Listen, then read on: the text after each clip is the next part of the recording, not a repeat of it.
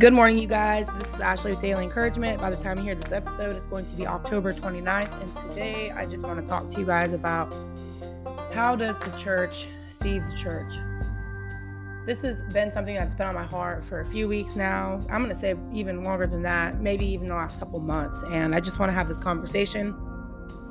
And so before we get into it, let's go ahead and pray, you guys. Lord Jesus. Oh, Lord. Lord, I pray that you would help us as the church to begin to appreciate each other and see each other in the way that you do. Lord, you don't look at us from where we are or our lack, but you look at us from who we're becoming. And I just pray, Lord, that we would be able to do that with one another, that we would be able to see each other for who we really are and who you've created us to be. Lord, give us a sober perspective of each other in the church, and let us be able to flow like a body does, to know the roles and the functions that we all play and to benefit from one another. So God, I just pray you guide direct this conversation. Lord, give us a better view of ourselves in terms of the value that we have and what we can offer to the church.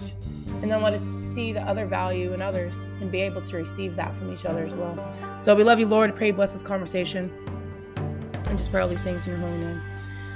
So really quick, you guys, the last month or so, like I said, I've been really thinking about this whole idea of how we view each other in the church and how much our view impacts how we communicate with each other. And this is all really stemming from something I've noticed going into different churches.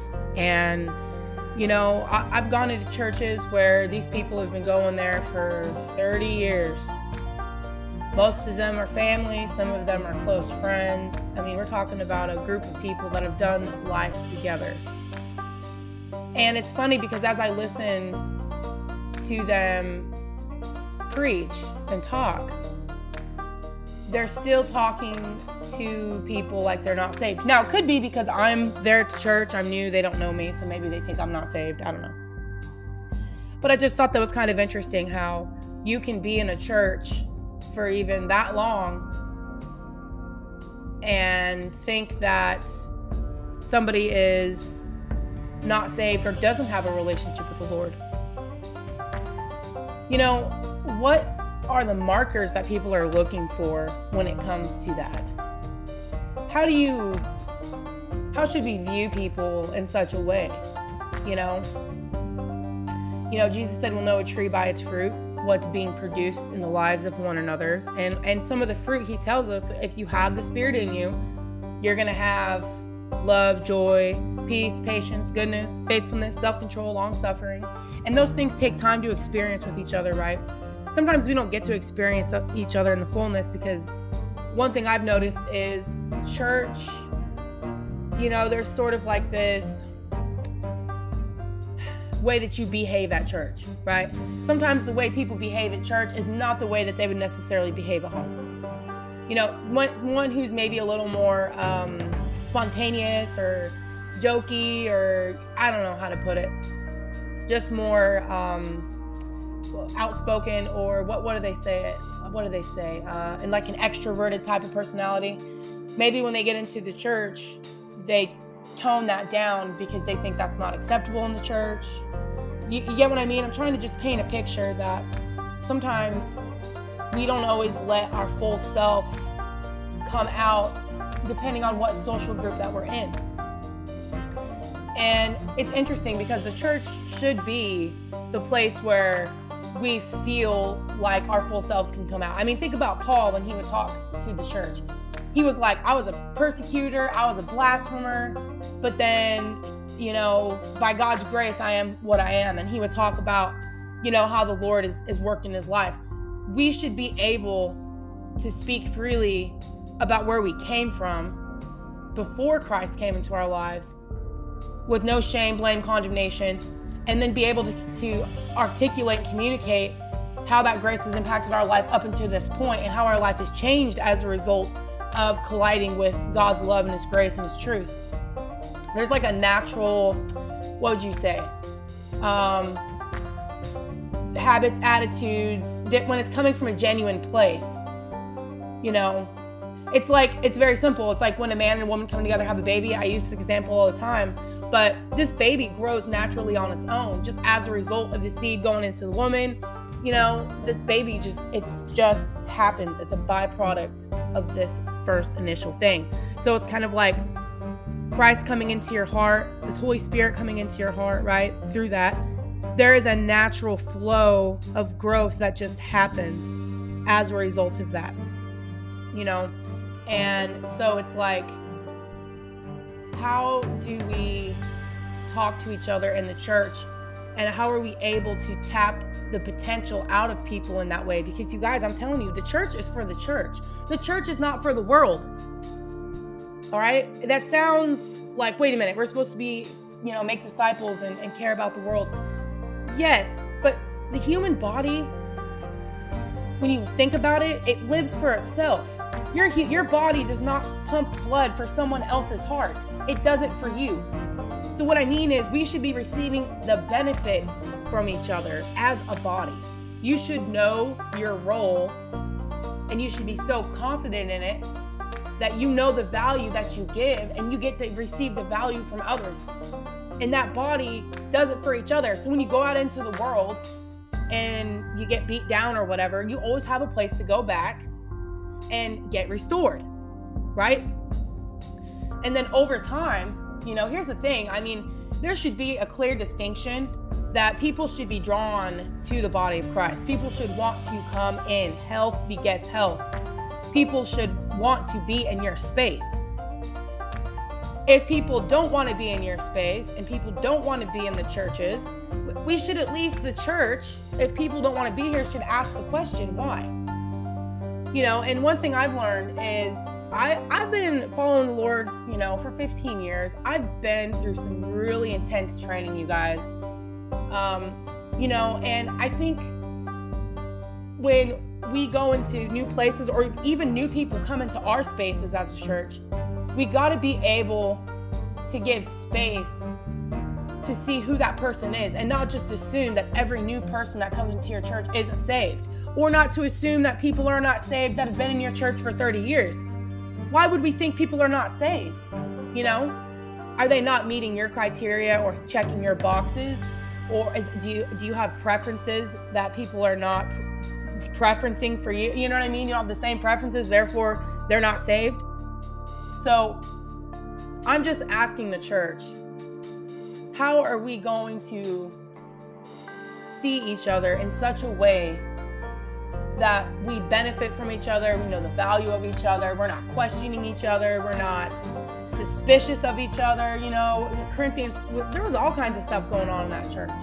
And I'm not saying that we don't have things that go on in the church, but you guys, there's been a lot of stuff going on in the church where the church doesn't even have an impact in the world anymore. You know what I mean? Nobody really is like, And there are people who are part of the church, who know the Lord, who get the benefits of it, But then there are some who don't. So how do we all unify and, really be a church? How can I say this? Not just like this building or this building, but just people sort of all over the world understanding these things to impact the communities that they're involved in. But anyway, you guys, I just wanted to talk to you guys about that today. How do we look at one another? If people come into your church and you just automatically start preaching about being saved, I could see that to a degree, but let's just be honest. If you've been pastoring a church for 20 or 30 years and you have the same people in there, nobody's new, do you really need to keep preaching about that? Or how do you meet, or do you need to start meeting people where they're at and feeding people? That's elementary stuff. They've been there going on 30 years. Of course they know they need to be saved. They've already been saved. They're there. They're looking to be fed, right? Now, there does come a time of maturity where we got to feed ourselves. You've got to pick up the fork.